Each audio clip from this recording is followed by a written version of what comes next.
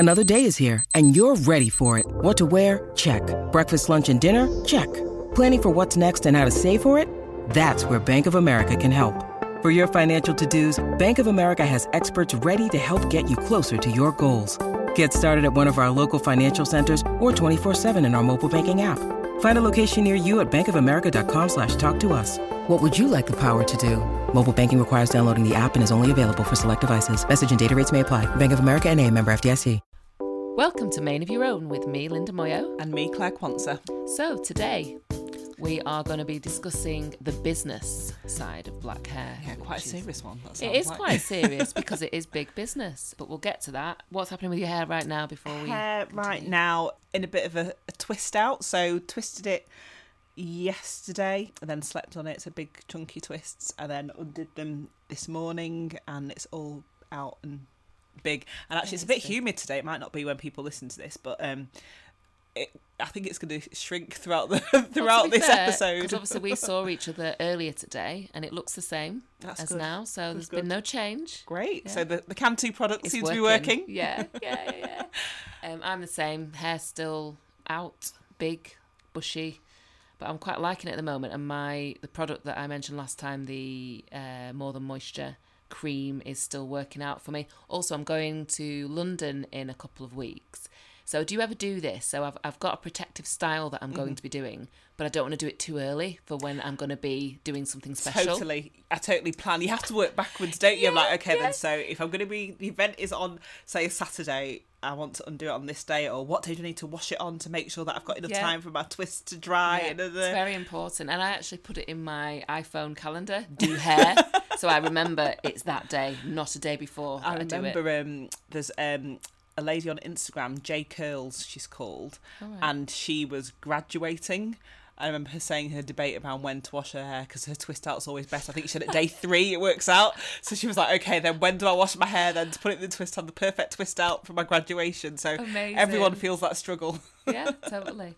So, as we were saying, we're talking about black hair industry and businesses in terms of where we buy our human hair or synthetic hair from and all these products. So we'll get to that in a minute. But I think to start with, let's hit them with some facts, Claire. Yes. So first fact, black women spend 6 times more on hair products than white women in this country. Yep. And actually, just as a background, so there are 10 million women that identify as having afro or multi-textured hair in this country. So, wow. Across Europe. And it's pretty amazing, really, when you think about the amount that we're spending on hair and especially the comparison to white women. Mm-hmm. When, you think about the population as a whole, 3%, this was from the 2011 census, 3% of the UK population are black. So that's black African or black Caribbean. And 2% are mixed, but it doesn't say what mix, obviously. So that could include lots and lots of different things. Yeah. So, it's minuscule. It is minuscule, but then the black hair industry, they say, is worth £88 billion. 88 million pounds, sorry. Close to billions, but £88 million is a lot, considering the size of the population we're talking about. It is, and I'm trying to think, as a microcosm of that, my own situation. So when I go to the shop versus when my white friend goes to the shop, how much more am I buying than her? And yeah, actually it is a lot more because I'm doing shampoo, conditioner, and not only that, they have to be huge because I use massive amounts and I buy them more often than she would do. In fact, a lot of my friends with straight hair will say, oh, I only use a tiny bit of conditioner on the ends, only on the ends. Whereas I'm like, oh gosh. I need ladles full. Half a bottle all over, leave it on as long as possible. Yep. And that's the thing, so that's not just your normal conditioner, you've got your leave-in conditioner as well. And then a leave-in conditioner, if you're doing that lock method, then it's several things. You've got an oil, you want a cream. Some people might want a gel, there's mousses, there's grease. There's edge definer. Edges, so we're sectioning our heads up into different sections. There's stuff for your ends, stuff for your roots, stuff for your scalp. Growth, stuff for your scalp. Our bathrooms are brimming full. When you break it down, it is pretty mad, isn't it? And that's just the products, because then there's also, you think about the hair. If people are buying hair, they're buying weaves, they're buying stuff for braids, they're buying locks, they're having straight, wavy, curly, there's synthetic hair, there's human hair. And I've been braiding my hair for a long, long time. And yet, even to this day, I still don't know how much hair I'm going to need. No, and always I buy too much. Always buy too much. Because the idea of running out halfway through the panic. No one wants that. No one wants that. Yeah, it's crazy. So yeah, that's where we're at, and I don't think that that's ever going to change. But I guess the interesting part of it all for me is that despite the amount that we spend on hair products and the frequency of it, there are very, very few black women or mixed race women running these businesses that sell these things. Why? That is our question of the day. And that is a very good question. I mean, I don't think I have the answer, but I'm sure, you'll agree that from when we were growing up and even now, the majority of the time, if you are going out to go and buy products that are for afro hair, if you're not buying it from a big, high street chain, most of the time, if you're going somewhere local, the shops tend to be owned by people of South Asian origin, which I find really fascinating. Men as well. Often men too, and it is quite interesting. Clearly they've seen a business opportunity. We know that it's a business that's an industry that's worth lots and lots of money, but it's interesting that there aren't many black people that are owning and running these businesses. That's it. I think with any business idea, you've got to know that there's a gap in the market that needs filling, and they've clearly seen that a long, long time ago, which is, when they've not got that hair growing out of their head. Exactly. But they still see that vision of what's going to happen, and it did it. It's exploded. Probably always been like that, but I think it's got even more huge. Definitely. Because of, lots of different reasons, I guess. To think that actually, after so long, things haven't changed that much. Yes, there are like businesses and brands that are up and coming now, I think, because just speaking more widely, I think people are quite into supporting independent businesses and stuff. Yeah. But at the same time, you would have expected there to be more black-owned shops and things by now. We still have to go to wherever it is to go and buy these products, and they're often owned by the same people. I think possibly it could also be down to it's a convenience thing and what you're used to. Yeah. Because even now I'm thinking, if I wanted to do my hair in box braids tomorrow, I would go to Hume High Street in Manchester. Whilst I'm buying my plantain. Yep. Conveniently right next to Asda as well. Exactly. But that is like the little strip of hair shops. So there's not just one hair shop, there's a few. There's a few altogether. And I think a lot of women that shop on that street will agree, if they don't have what you want in one, you'll go to another. Totally. And if they don't have it, you'll go to the other, and almost like find which one sells it the cheapest and whatnot. So it's just like convenient to do that. But then if there was a shop on that street that was black owned by a black woman or a mixed race woman with hair like similar to mine, that would give me a lot of joy to go there. Definitely. I think I'd definitely be compelled to go and check her out and try to support that business. Obviously, if they sell the products that I want and provide a good service. But yeah, generally, I think I'd definitely want to go and try to support somebody. If somebody's investing in, I guess, their own community, for want of a better word, you just want to be able to help somebody who's doing that. And I wonder how easy it would be to just go and onto that road and open your own shop, Well, yeah, I think that's the thing, isn't it? It's, why hasn't anybody done it? There must be a reason why people haven't been doing it, because you see so many of these shops opening up, like you say, on Hume High Street. There's probably about 5 different shops, but why hasn't nobody else got an open one up there? Would you even feel comfortable opening your shop among so many competitors that are all Asian men, basically? Would you fit within that? Would they like that? Does that even matter? I don't know. I'm just kind of trying to get my head around it. It's a bizarre one, isn't it? I don't know. Maybe that is why. Maybe people wouldn't feel comfortable being there, which is quite a difficult thing to say. But where else can they go? Where else can you go then? If you don't want to be on that particular high street, is there somewhere else you can go? Yeah, that's it. Well, so I now shop online quite a bit because I've discovered certain websites that will sell braiding hair and things like that. I still go back to my Asian shop now and again, because if I want to do, like I said, if I want to braid my hair tomorrow, I know I'm gonna get it from there quickly and easily, and actually be able to look at it physically. Yeah. So I do still shop there, but I'm increasingly feeling like this doesn't sit right with me as much anymore, because there are businesses out there that I feel that we should be supporting, and I just wish there was more. And Definitely. That's hopefully something that we can touch on with our guests. But it's hard, isn't it? Because at the same time, I don't want to put other people out of business, because they're just trying to make a living as well. At the end of the day, hats off to somebody. If you spot if you spot an opportunity in the market, then nobody's got the right to say you can't invest in it and start to make some money for yourself. So if we aren't doing it, we shouldn't be stopping other people from doing it. Exactly. The demand is definitely there. There was one time I think it was when I had sort of newly transitioned and chopped the ends off and stuff, so I was getting used to my hair being out, and I went to the hair shop and I was totally overwhelmed with the products, because there's so many, and there's like aisles and aisles of different things, and now especially, I think back in the day it was like you just pick up a tub of grease and be done with it, but now there are so many more expensive brands that you don't know if are worth the money or not. Exactly. You don't know whether to kind of invest, or and you want to read the ingredients, because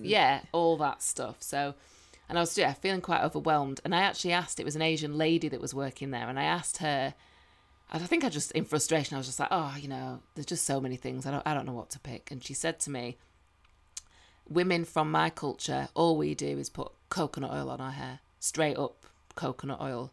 Don't bother with all this other stuff. Just it's pointless. Basically saying to me, you're being mugged off, sucked into this industry that has seen the potential to, hook us in. Probably, because we're desperate. We're desperate. And I was like, right. And she just picked up a bottle of coconut oil and gave me that. Now, I'm not saying that was the answer, because I don't actually love coconut oil that much, to be honest. I don't think it works well on my hair. But, she had a point, and I think that's something that we need to be mindful of. You know what? That's true. That's true. Maybe that's why the market is growing, because we're being sucked into believing that we need all of these different products. We need like we said before, we need the conditioner, the leave-in, the cream, the oil, the whatever. But to be honest, when I was 8 years old and my mum was plaiting my hair on a Sunday night, a tub of Dax did the job. She wasn't doing the lock method, was she? Exactly. She'd wash it, and it was Dax or Blue Magic. Yeah. And that was it. And my hair was fine. I think my hair was strong. It grew. It looked absolutely fine. And Blue Magic, it's a couple of quid. And like anyone that follows me on Instagram will know that I actually went back to that. I started using Blue Magic for protective styles, and I still do now, because I felt like, that it's a waste, really. Yeah. But I mean, other people might agree or disagree, I don't know. But I do think it's something that we should be thinking about when you look at the amount of money we're spending. Is it necessary? So I mean, I guess that's, looking at the high street, but then you mentioned that you buy quite a lot of products online and stuff as well. I sometimes have a fear of, because I will buy things from Amazon, but then somebody mentioned to me that obviously there are quite a few businesses that will sell dupe products on Amazon. So if you think you're buying your Shea Moisture conditioner or something, I can't remember who it was that said to me now, or I might have seen it on somebody mentioning it on Instagram or something, that you might be more likely to buy, unless you're buying it from the actual brand or from a official registered supplier, that you could end up buying a dupe or something. Yeah, you definitely do have to be careful. So have you ever used AliExpress? I haven't, no. I think it's more popular in America. Maybe any American listeners can vouch for that. But it feels like a lot of Instagrammers and bloggers from America talk about AliExpress. So you can get, it feels a bit like Amazon, I suppose, that kind of a feel. And you can get hair on there and hair products and things. However, I was looking through it, and I was looking through synthetic hair to buy, because I thought, it's cheaper and maybe that's a better way of doing it. And it's sort of a bit like eBay, so it's like individual sellers on there. A bit like eBay shops, I guess. And so I'm looking through this one that was selling this like peroxide blonde Marley hair that I needed, and actually it was my normal shop, Asian shop. They didn't have any of it, so I was specifically looking for that. I'm scrolling through, and what do I see in their picture gallery? Me. A picture of me. No way! Yeah, me with the blonde faux locks that I'd done a couple of years ago. And I was just like, wow. So that is really cool. And after I investigated it a bit more, so I thought, hang on a minute, contacted them, the seller, and said, you need to take my picture down because you're selling a product. I didn't use your product to do my hair like that, and it's my picture. And obviously on the internet, in terms of rules about your pictures and things, it's all a bit vague, but they did take it down. And then I made the point of Googling my own name and looking in Google Images, and there were tons more Seriously? of hairstyles that I'd done, and then these AliExpress sellers using my pictures to sell their hair. No way. Which is flattering, but it's not true, is it? Exactly. And so someone else, like, you could go on there thinking, oh yeah, I want to do my hair like that, and that's what I'm buying, and it's not. So you do have to be really, really careful. That's really surprised me. I know. But it just shows, I guess, because it's so easy then for somebody to set up something online and then start selling things. I've not checked it again in a while. I probably should check again. I'll probably be there. Buy this. You know. So if anyone sees Linda's photo on AliExpress, it's not real. It's not. Yeah, I'm not promoting them. Another thing to mention. So a while back, I did a little collaboration with a company called Latched and Hooked. Mm-hmm. Now they're an American company. They're in Atlanta, and it's a black lady that set it up. The company herself. Amazing hair that they sell, like really, really good synthetic hair that I had to braid with. But she's actually been talking on Instagram quite a bit about, she's been doing a lot of research into the chemical side of what they put in synthetic hair. Yeah. Which is something I've never really thought about. I mean, I just rip open the pack of Dream Girl or whatever it is. Or what's that other brand called? Expressions, and just put it in. I don't even think twice. But apparently, there's some bad things in there. Yeah. Oh. So I know, and I'm sorry. But so that's part of her kind of offering, is that she makes the hair so it is safe and whatnot. I think she was saying that there's never really been much work done in terms of looking into, well, what is this stuff we're putting it? Do you know what? I've never thought about what it is. Yeah. I just know that it's not, when you decide not to go for the real hair anymore, the human hair, that's the option. You just think, it's just synthetic. I've never really thought about what is actually in it. But it's not with hair. A lot of hair, and probably a lot of our hair products as well. It's not like they've got that sort of EU stamp of approval or something, or they're just in a bag. Like the little lion mark on an egg. There's nothing on it. There needs to be a mark. Some kind of standard that needs to be adhered to. Standard. The main of your own standard. There we go. Get that logo on there. Yeah. So, main of your own approved. Yeah. But it's something to think about. We spend our money, but are we giving it enough thought in terms of how much we're spending and what we're buying? And I guess to the point then, this lady obviously is taking the time to understand what is going in there, what these products are made of. Maybe that's because I guess she's got a personal vested interest in it. Exactly. Somebody else who's in it just for the business might not necessarily take as much care or interest in it. I think you've hit the nail on the head there, and that's why we should be supporting these women that have started out with something that they're passionate about. We should be listening to them and sort of taking their advice on things. Exactly. I've mentioned Afro Hair and Skin Company before on this podcast. But the lady who runs that, again, you can email her and she'll give you her opinion and her own experiences of products and tell you why she's made them the way that she's made them. And it makes it much more of an experience, doesn't it, than just a kind of hand over your cash and just shove it on your head. Definitely. And then there's the likes of Peckham Palms, which opened at the beginning of this year down in London. I haven't been yet, but it looks like a great little kind of hub for hair and beauty salons that are dedicated to Afro hair. Yeah, and just a couple more as well to mention. These are where you would potentially buy hair from. So it used to be called Big Hair No Care. No Care, was it? Or yeah, Big Hair No Care. Big Hair No Care. Which was run by Freddie Harrell, who's quite big on Instagram. But she's changed it to Rad Swan because I think it's going to be selling more things than just hair, so that's a good one to have a look at. There's Gina Knight Wig Design, who I think used to be called Gina Wigwitch. Some amazing wig creations that she's got, and in different textures, because that's one thing I found about our kind of standard hair shops. They still have a lot of straight hair in there. Yeah. And You're still seeing the same things that you've probably been seeing for about 20 years. And we've There's kind of only moved a few on a bit, haven't we? Yeah.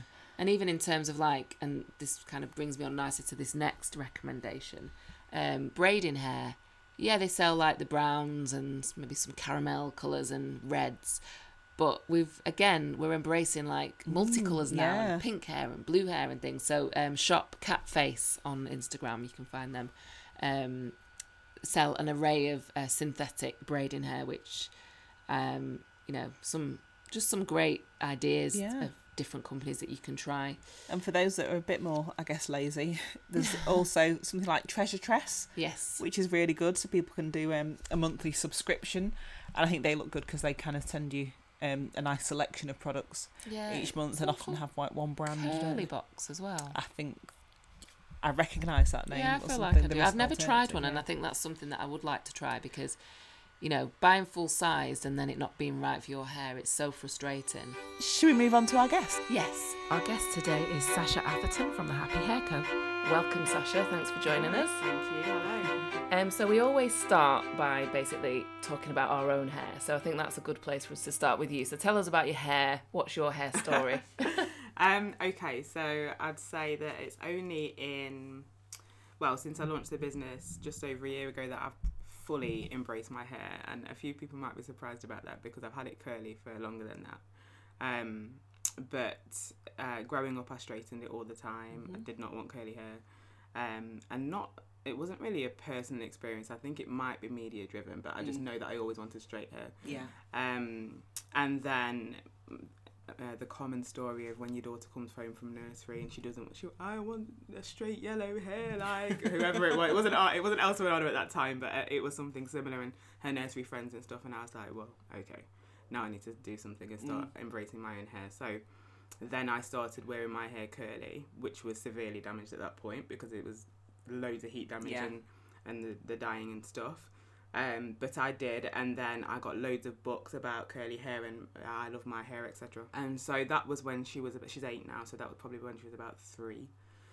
So it started then, but still not in terms of healthy hair. It was just, okay, I'll have my curls. It was just fine. I'll just straighten it less, And then when the knowledge came of when I launched the business is when we started to take it really seriously and the ingredients and stuff like that. So it's the healthiest it's been now. Haven't straightened it since. Now it's about 4 months. Prior to that it was 8. And then I did a little experiment for our followers and for myself. Never again, but it was good to see how long it was. And this is your natural colour now? Yes, it's like all the dyes pretty much. I've grown it out, but... Not dyeing makes such a big difference, doesn't it? Well, the bleach. Yeah, well, I used to have it blonde every summer. Because you used to do, I know you said that you used to do singing and stuff, didn't you? Yes, I did. Videos of that. Did you feel more pressure then, like if you were as an entertainer? Did you feel then that you had to have a certain look? You know what? Not consciously, but of course we all did. Yeah. But it wasn't. Do you know what I mean? Yeah. It wasn't a thing that was spoken about that we had to have straight hair. Just me and pretty much everybody I knew growing up, particularly at secondary school, felt like we should straighten our hair. It seemed like the thing to do. In primary school, not as much because, we used to have all our funky styles with all our bright bubbles and stuff, and that was just the way it was because we weren't doing our own hair. But when it started to come into where we were doing our own hair, then it was like, and we actually had straighteners that worked at that point because when I was younger and trying to do it, it was like the steam ones. Yeah. Which just made my hair curly. I was like... Thanks, so no. Fabulous. Yeah, exactly. They still do them apparently. But yeah, so in answer to your question, no, it wasn't pressure. It was probably more internal. It was probably more just the subconscious, what we saw in the media and the beauty standards actually that made me and a lot of my peers and friends feel like we should have straight hair. I really disliked my curly hair. I really disliked it. It's ironic because I wouldn't go out on a night out and stuff if I hadn't straightened my hair. I would fully cancel nights out. I was like, I have not straightened my hair. You lot are crazy. I'm not going anywhere. Wow. Which is now, it's just like, I would never do that. But for sure, it was something that I always, the relaxer, I only texturized it once. The creamy crack. Yeah. Luckily, I didn't have to kind of go down that route because once the proper straighteners came in, the ceramic ones, fine. My hair straightened easily. Yeah. But yeah, it was something that I always wanted from a young age to have straight hair. And that then spurred on the idea to turn it into a business? Well, yes and no. In terms of the business, it started off as the Happy Hair Box Company, and it was the concept was behind a storage box, because I don't know about you guys, but I have loads of products and accessories and stuff, and I had an absolutely battered bag at the time, like a Shopkins bag or something, that everything was thrown in. And I was just doing Jaya's hair one day, and I was like, I really need something to put this stuff in. Like, it's just ridiculous. This bag is literally hanging apart. So then I thought we should do a storage box or something. And this is very common for me. Like, I'll have an idea of something that exists or that I feel could be a bit better, and I'll just go through the process. So I got a prototype made within like 2 weeks, because I can't sleep, because I literally need to get this idea to fruition. So then I was like, actually, it's a good opportunity to put some positive representation on the boxes. So let's do some black girls with afros in an engineer outfit, and that's STEM stuff, because at the time I had another business which was diversity recruitment and stuff. So I did a lot of STEM work and tech. So we did Elenia the engineer, which is a little afro puff girl in an engineer outfit, and scientists and that kind of stuff. So that's how the business started, as a storage box. And I thought having those characters on the boxes would be the selling point, and people weren't as bothered as I thought they would be. So even though it went okay, we made a few sales to start with, it actually just ended up being the springboard for what the business is today. Yeah. And I actually don't do those boxes at the moment now. So So how did you then transition from the boxes to then the next stage? Because obviously we know you for like the satin bonnets, that's right, and the scarves and wraps and things. So how did you then move on to those products? It was so organic. Like, it wasn't a proactive thing, and actually the bonnets wouldn't exist if I hadn't been asked for them. I had no intention of doing any bonnets. I had never worn a bonnet myself, because I saw the ones in the market and they felt horrible. So I was never putting that on my head, and I'm never looking like that at that point. So in terms of it evolving from the box, it was organic, but more to do with, so twofold, I suppose. One was, when something's not generating enough profit for me or income, I immediately think of, right, what next? So then, as I was starting to, because obviously I launched this business, and then I've started the Instagram, and then I'm starting to come across all of these natural hair bloggers, and they're starting to talk about ingredients and harmful ingredients. Don't use a towel. I was like, what do you mean don't use a towel? And remember, this is only last April. Yeah. So I'm like, they're using t-shirts. I want to wear my t-shirts. Okay, so I was like, well, I use a t-shirt. I don't have many clothes. Yeah, I want to wear my t-shirt. So I was like, well, I'm just gonna make a towel, and this is just normal. As I said, it's normal for me. So I was like, okay, I'm just gonna make my own towel. So then I started doing some research into fabrics and stuff. I was hunting for what I felt would be a good combination. And then it was organic cotton and bamboo seemed like a really good combination. Okay. So then the frizz towel was born. So that is how it evolved fully, because that then became the propeller for the business, just skyrocketing, because it really accelerated from that towel. And yeah, that's kind of how it happened, really organically, really naturally, just from the knowledge. And then, we're not supposed to use a towel. Oh, well, that makes sense, because it's really rough. Yeah. So when you think about it, it makes sense. Exactly. But you never really stop to actually think about it. It's like, it's a towel, it dries stuff, so I'll use it to dry my hair. Well, at the point where, so I dyed my hair back darker, brown again, to start the healthy journey, because the blonde was just awful. So I dyed it dark to then grow it out, because it was similar colour to my hair, to my natural hair colour. And I just thought my hair was frizzy because I'd ruined it. I just thought it was frizzy. Yeah. But then when the first time I used that towel, the frizz went, I was like, what the? What is going on? And then that's when you say, start to think, well, of course, if I'm using a towel, like a traditional terry towel, of course it's going to have that effect on my hair. Especially if I'm rubbing it. Like, all that friction and the roughness of the fabric, it's not gentle on our hair at all, actually. So, yeah, it made a lot of sense. Obviously, back then, you say, like, the towel took off, that kind of propelled the business. Yeah. And I think, well, anyway, in recent years especially, there's been a lot more independent, and black women basically starting these types of businesses. Yeah. So how are you finding it now? Like, is business still booming, or are you finding that because there's so many other businesses selling similar types of things now, that it's a tougher marketplace? It's not tougher for me in the sense that there's not many selling my stuff, protective accessories, hair care products, yes. Yeah, there's a lot of It's shampoos, becoming- conditioners, yeah. everything, yeah. Yeah, it's a strange one because even though the market's becoming really oversaturated, it's not quality. They're not all quality products, and they're not all kind ingredients. So you've got different pockets of the community.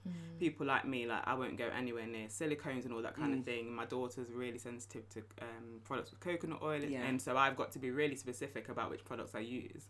And I'm also very specific about which products we stock. Okay. So from my perspective, even though the market's got tons, even in the UK now, there's not loads that I will use. Yeah. You know, so, but from my perspective, there aren't many. There aren't many, and particularly because our stuff's like more luxury. So it's like luxury protective hair care. It's, as you say, the bonnets, the satin bonnets. It's not the bonnets that you find when you go to the local hair shop or the market. Like the fabric's totally different. Yeah. How do you find that process in terms of finding the right suppliers?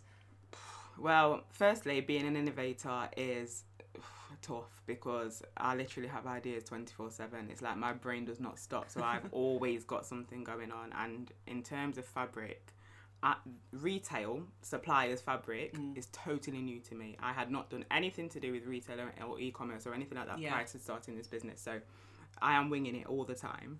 In terms of finding suppliers, it can be tough. Like with the frizz towel, even right now, there is only one UK supplier for my fabric that we use, which is a challenge. But of course, in my mind, I've already done the research as, okay, if I need to go outside of the UK, what kind of places have it? So you kind of have to do research that you don't know how to do. Google, obviously, is your best friend. It's great that you've been able to keep it UK, though. Yeah, I'm so trying far. so hard, you know, even just with some of the new products that I'm looking to do, you know, I exhaust as much as I can in terms of at least getting it made here. Yeah. So the people that make our stuff, because I can't even sew a button on, so it's definitely not me. But the people that make our products are, you know, local women at the moment, mums. You know, I was able to send one of the mums to, her and her family went to Lapland based on the business that I've been able to send her way. You know, that's the kind of thing that I want. I want to make sure that the people that are working with us, whether it be the suppliers or whatever, are people that need and enjoy the work. Yeah. As long as I can sustain that, I want to.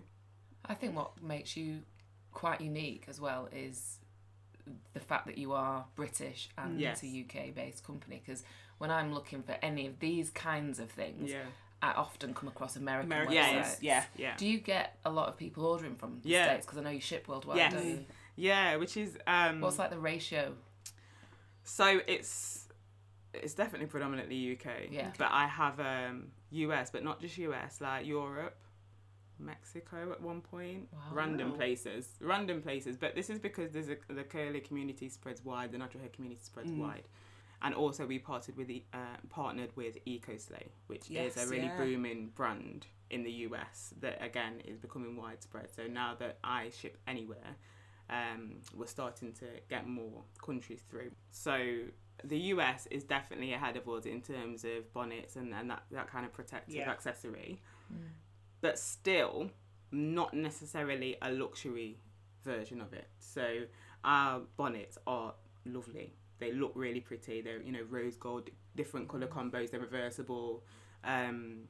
So there's not really many of them anywhere. So I think when somebody in the US comes across a black-owned business, oh, actually they're in the UK, oh, actually it's handmade, oh, that's really nice. They, you know, a few of them aren't reluctant to buy. And we have like a flat rate shipping, so it's not going to cost them to get the stuff over there. So I think it just works really well. And the frizz towel, because there isn't a frizz towel over there. They've got microfibers, but they don't have a towel like ours. So they're coming along. I definitely want to expand further.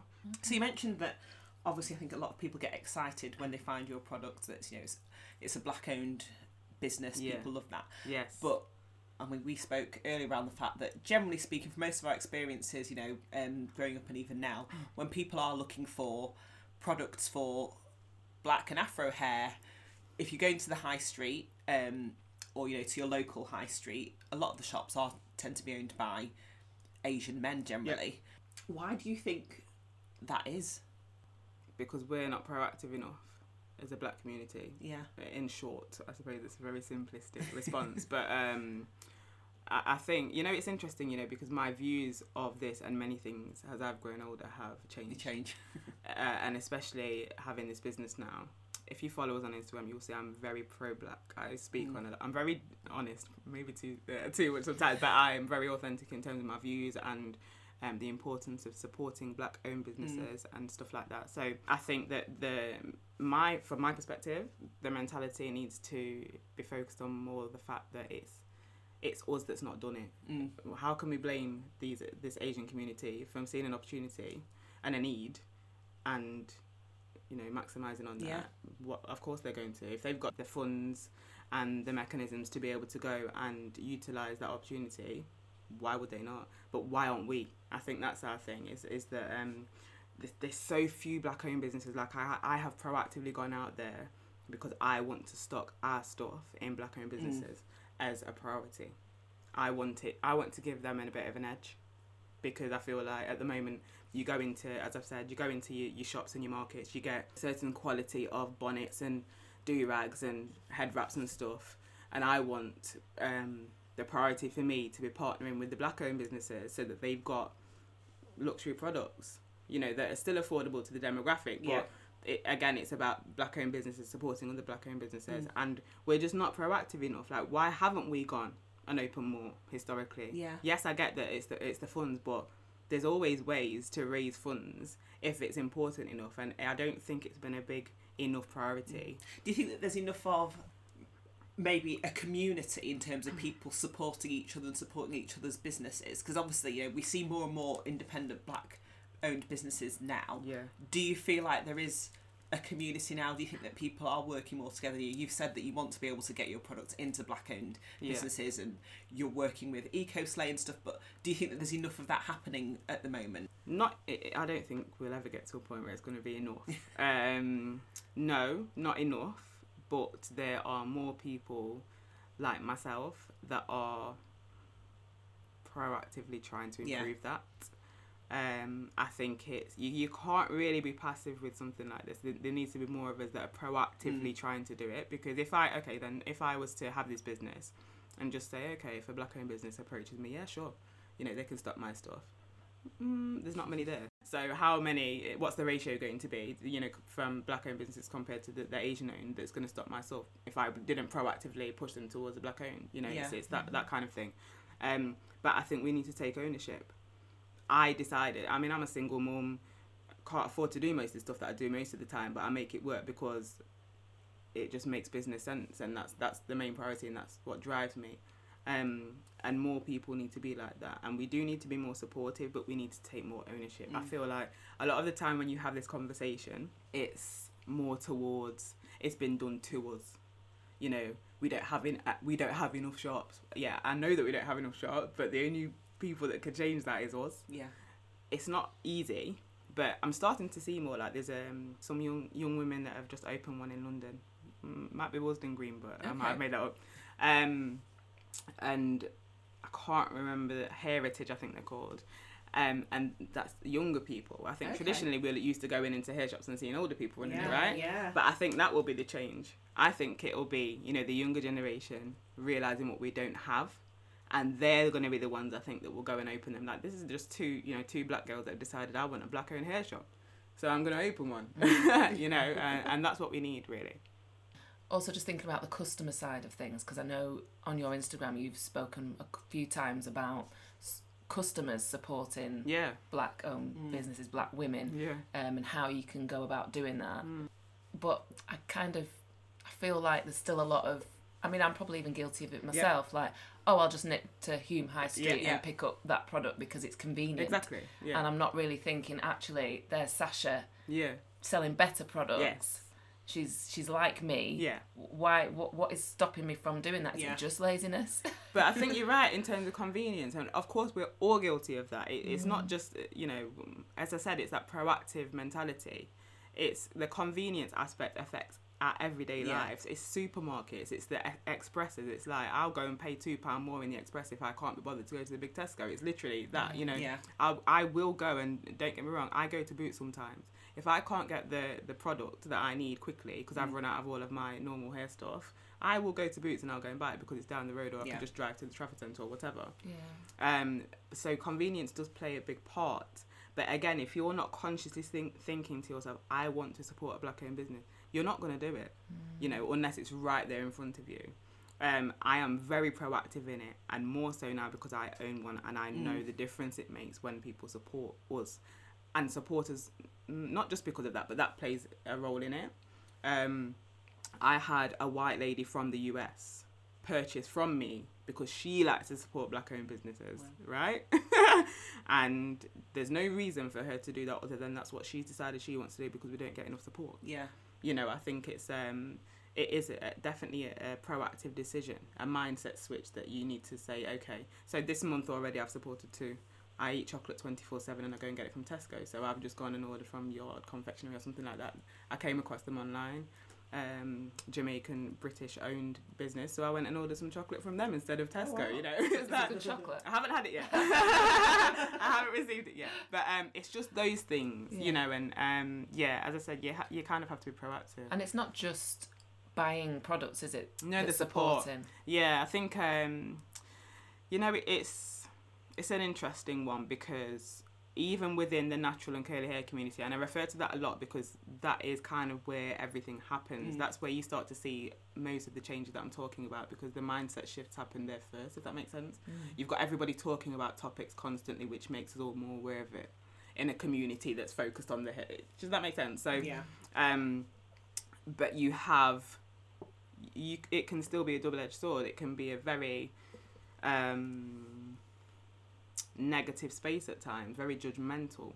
You know, we're not always focusing, or the community's not always focusing on the positives. On the flip side, you can have hundreds, thousands of people and women talking about supporting black-owned businesses, talking about embracing your natural hair. You know, so it is just kind of about getting yourselves in those spaces of people, but encouraging each other and kind of holding each other accountable to make sure that we're proactively doing it. The support particularly, because it's very competitive, especially with this whole influencer thing coming through now. It's so competitive. Like, everybody just wants to get free stuff. I've been ranting about this on the Instagram this week.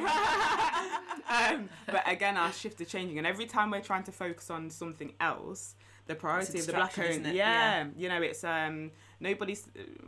less people are focusing on, you know what, let's support black-owned business right now, when they're moaning about the fact that they've not had as much free stuff as they did last week, and you know, this influencer decided that she's gone slightly under 10k, so she hasn't got a few bits of functionality on the Instagram now. It's just like, you know, and it's in the world of social media, it's very easy to get distracted. So you've got all of those elements, you know, taken away from the fact that actually we could really be making some serious changes right now. And I think very big in terms of, I fully see our stuff in John Lewis. Like, yes, I will support black-owned businesses constantly, but as a black-owned business, I should be stocked in the high street store. Okay? You know, and it's like, right now, there is nothing like our products in John Lewis or Boots or Superdrug. There's nothing like them. There's hair products, but there's not the accessories. So, I don't know. But on the kind of, I guess, the investment thing, do you think that it's... I feel like I've seen the stats somewhere, and I'm just trying to look for it and I can't find it, just saying that, like, black women are the least likely to secure investment when it comes to kind of small businesses and entrepreneurs. Do you agree with that? I mean, I don't know if you've ever looked for kind of investment and things, but do you find it's more difficult to get that kind of support? 100%. Even just the accessibility of it. Where the hell do you start? It's, you know, I've started to explore investment now because we've scaled once. So we rebranded in February. And that was super, super successful. So since February, when we did the rebrand, we've brought in just over nearly 12k now since February. So the return on investment from what it cost me for the rebrand, it paid for itself within about 2 days. Wow, that's good. Yeah, that's really good. So in that respect, that scaling part was brilliant. But now we need to scale again, because it's a tricky one for me, because the business keeps accelerating and keeps growing and growing. But me personally, I need a constant wage. You know, so it's those things that now we need to scale properly. It needs to go further than just me and the small team I have. I need people. I need proper mechanisms to really start getting this to where I need it to be. And in terms of investment, even just the, okay, right, where do you get it from? What does it look like? All of that is so grey. Is it? You know, it's not clear at all. Yeah. There's one company called, can't remember the name, but they're like a black-owned, like kind of like an acceleration company where they support entrepreneurs and they take some equity and they give like resources and stuff. Backstage Capital, I think they're called. Okay. They're based in London, but they only open their applications now and again. And I came across them, and that's the kind of company that you would love. Like, you know, they have the resources, they have the investors, they have the network and things like that, and they don't take too much of your money.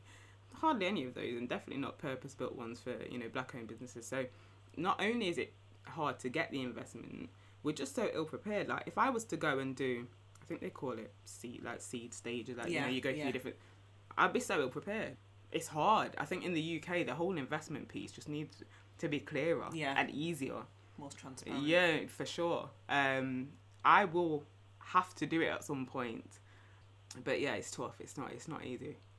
So, in an ideal world then, you know, 5-10 years down the line, where would you like to see the Happy Hair Company?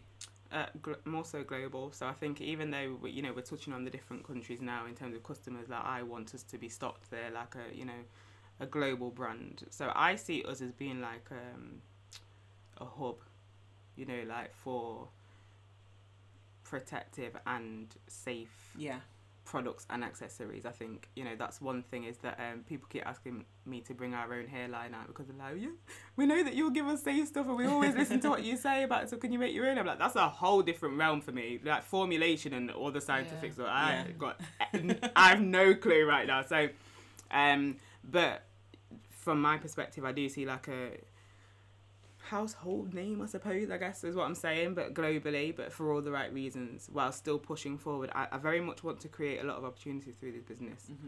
There are a lot of people like me out there that maybe don't have the same drive or survival, I guess, because that's what drives me most of the time, that just need a little bit of help or something, you know, that could go and set a business up, and, you know, and that's what I kind of want to do through this, and that's why I kind of mentioned earlier that the people that work with me and for me at the moment are people that have their own little businesses in essence, but global, and then like the chain stores, as I said, just to make a black-owned business a prominent brand like we see in the shops. I think it's just like, why shouldn't?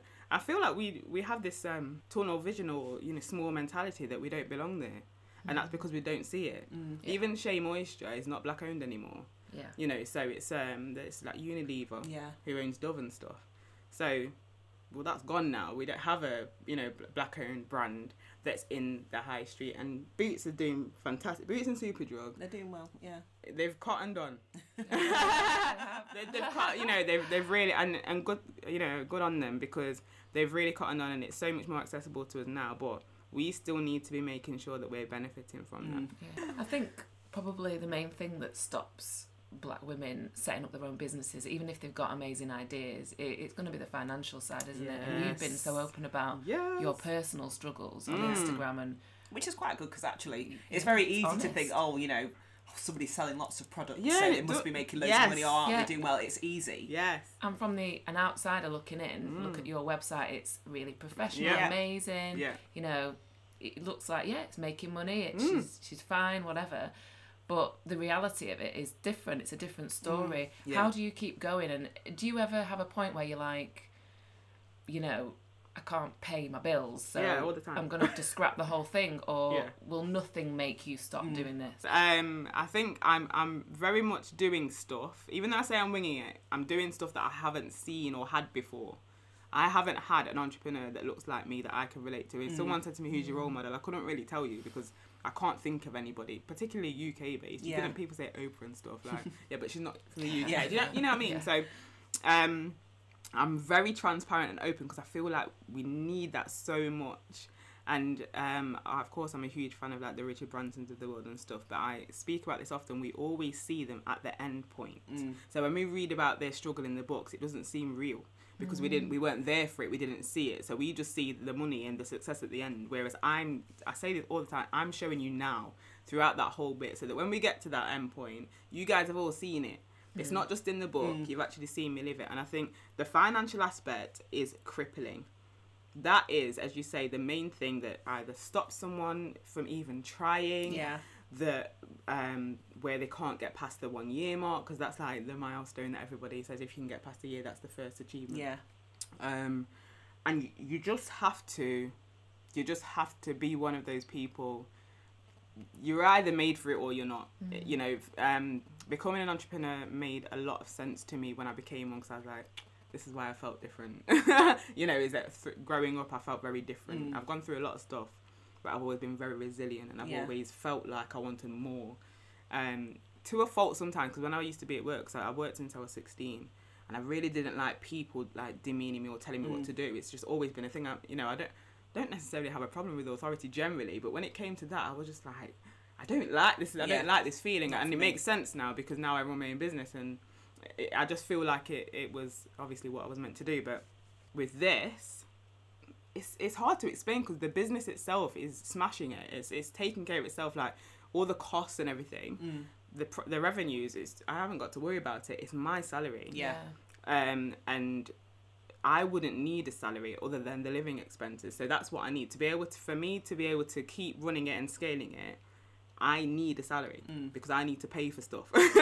You know, so it's not, they don't go hand in hand. Like, just because the business is doing really well, that doesn't mean I am. And now it's about getting it to a point. And these bits that I'm speaking to you about now are stuff that you probably won't know, or you might not have heard somebody speak about it. And these are the small gems of running your own business or starting it that are just really useful. You know, just thinking about this stuff. Like, I now know, because I've had to sit down and figure out how much money I need, we need to be bringing in consistently around $3,000 a month for me to be okay to have a bit of a salary, and for the business to at its current pace to take care of itself, and for me to have a bit to cover what I need to. Retail is not consistent like that unless you've reached a certain point. You know, as I said, we've made like 12 grand in a couple of months, in a few months, but then this month might be quiet. You know, it's like, it's retail, it's seasons, it's all different behaviours that affect this stuff. So that's the financial aspect of it is tough. Like, you might have seen that I've gone on Instagram, I'm like, guys, I'm selling my car. And everyone's like, what the hell? I will sell my car. If I need to get a cash injection and sell my car for a bit, that is what I will do, because I know that I've just partnered with Denman. We've got our own Denman brushes. Really thank you. impressive. Well done. We've got our own Denman brushes coming out. That might make me, I don't know, a couple of grand. So if I sell my car, I'll probably have some of that back in a bit. And that's the way I have to think, because where else am I going to get the money from unless it's investment? And investment's not a quick thing either. So I will sell my stuff. And it sounds crazy to some people, and it's very extreme, because it is selling your stuff. But that is the reality. I sold my house, not just for the business, but for debt and stuff. But I used some of that house sale money for the rebrand. I wouldn't have been able to rebrand and create the revenue that I did without selling my house. That was just the reality. Fair play to you, though, because it takes that kind of guts from one person to get this whole thing going. Otherwise, we'll just end up in this same cycle. Exactly. But the financial aspect of it, I think if you can, when you're starting out, if you can work for a bit at the start, do it. Loads of people do it. I'd already had a first business by the time I launched Happy Hair Company and was self-employed, so that wasn't an option for me. But like now, I might have to go and do some part-time work temporarily. I'm really hoping I don't, because I can't even imagine like the whole mindset shift that I'd have to do to work for someone and then cram it into school run times and then go back home at night time and then try and run this business. It will be insane. But I will do it if I have to. Yeah. Obviously, you were involved, you and your daughter were involved in the Curls Like Us launch with Rochelle Humes. Yeah. What was that? How did that come about? Because that's amazing. I think that might be how I found out about you guys, a lot of people did. Yeah. How did that come about? So we were only 2 months in. We'd only launched 2 months prior. Yeah. And Rochelle followed us first. So at that point, she was very active in the curly hair community and speaking about her journey. And in parallel, I had a load of, because I'm quite active on LinkedIn. So I had quite a lot of people on LinkedIn saying, you should get in touch with Rochelle Humes. And I was just like, whatever you guys are talking about. I'm just going to go and talk to this celebrity. Like, no, I'm not. But And then around that same time, she followed us, and then she messaged me, and she just said, just casually, "Hi, hon, I've got this thing that I'm doing in London next week. You know, if you're free, and I'd love your daughter to come and film for it." And I was just like, "Oh." Okay. Yeah, so I just spoke to Jay. Obviously, she would have had to take a day off school, but my daughter, she's a bit unique. She goes to see Google and stuff, so she has days off school to go to the Google HQ and stuff. So I was like, spoke to her, "Do you want to come and do this thing?" She's like, "Yeah, sure." So we went over to London and we filmed. Curls Like Us was supposed to be like a bit of a knowledge hub, and blogs and vlogs and stuff, to kind of a central point where different hair types and stuff could go and get information. I don't know that it's really done much since that point. Yeah. But anyway, yeah, that's kind of how it came about. So we went there, we met her. She was really nice. Her and Jaya was sat there on the iPad and stuff, and it was really nice and laid back. And then we did a vlog, there was quite a few people there, but we just basically answered some questions about our own hair journey and stuff like that. And then, a few people found us through that. And then, as I say, around that time is when we launched the Frizz Towel as well. So that's when I say it kind of really took off really quickly. And then it was for me to try and keep up with that. But yeah, that's how that happened. Random. Nice, but random. Yeah. Social media, the power of social media. Yeah. So, I mean, you're just over a year in. Mm-hmm. For anybody who's like thinking of starting their own business now, if somebody else was to say, "You know what, I really want to get into the Afro hair industry, I want to launch my own business," what would if you had 3 bits of advice for them, what would you say to them? First one would be do it. Go for it, yeah. Honestly, like, I'm the wrong person to ask, because I'll tell you to just sell everything. Just do it, whatever you can do it. I'm the wrong person to ask. I'd say do it, like 100%, regardless of whether it fails, regardless of whether it takes you down a different path. Like, it's just so much better than not. I just feel that, and I will never diss having a 9-to-5 or anything like that. Yeah. But I feel like if you've got that fire in you, you've got to explore it. Yeah. You've just got to. You will never feel settled. You'll never be okay if you don't. Mm-hmm. So do it. The second thing would be get as prepared as you can for the reality of it.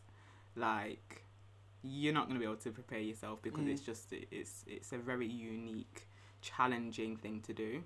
But do what you can to mentally and financially, as much as you can, prepare for it. It just makes the journey easier. The last thing, I'm probably missing out on some better things, but surround yourself with people that are either on it or much further than you are at the moment. Okay. And that's a tough one, actually, because finding those people. Right. Yes, it is, and it's hard for me, by the way. But I'm starting to. So the whole power of thought and thoughts become things and that kind of thing. I'm very much about that now. Yeah. But I remember, I think it was The Secret. No, it wasn't The Secret. It was one of those Grow Rich something. Yeah. And I was listening to the audiobook, and they said, you need to have your network of people, at least 5 or 6 people. And I'm thinking, I haven't got those people. Okay, so you're saying that is a key ingredient. Yeah. You cannot be successful without having these core people. Like, I don't have them.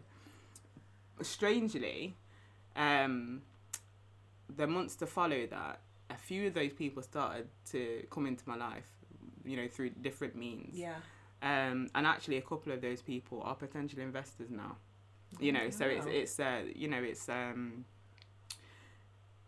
So going back to what I've said, even though you might not immediately have those people around you, you've really got to seek them out. I hate networking events and stuff. That's where you find them. I still don't go to them, I'll be honest. But that's kind of where you find them. Saying that though, the people that are really successful probably don't go to a lot of those events. So it's tricky, but you've got to, one way or another, surround yourself with people.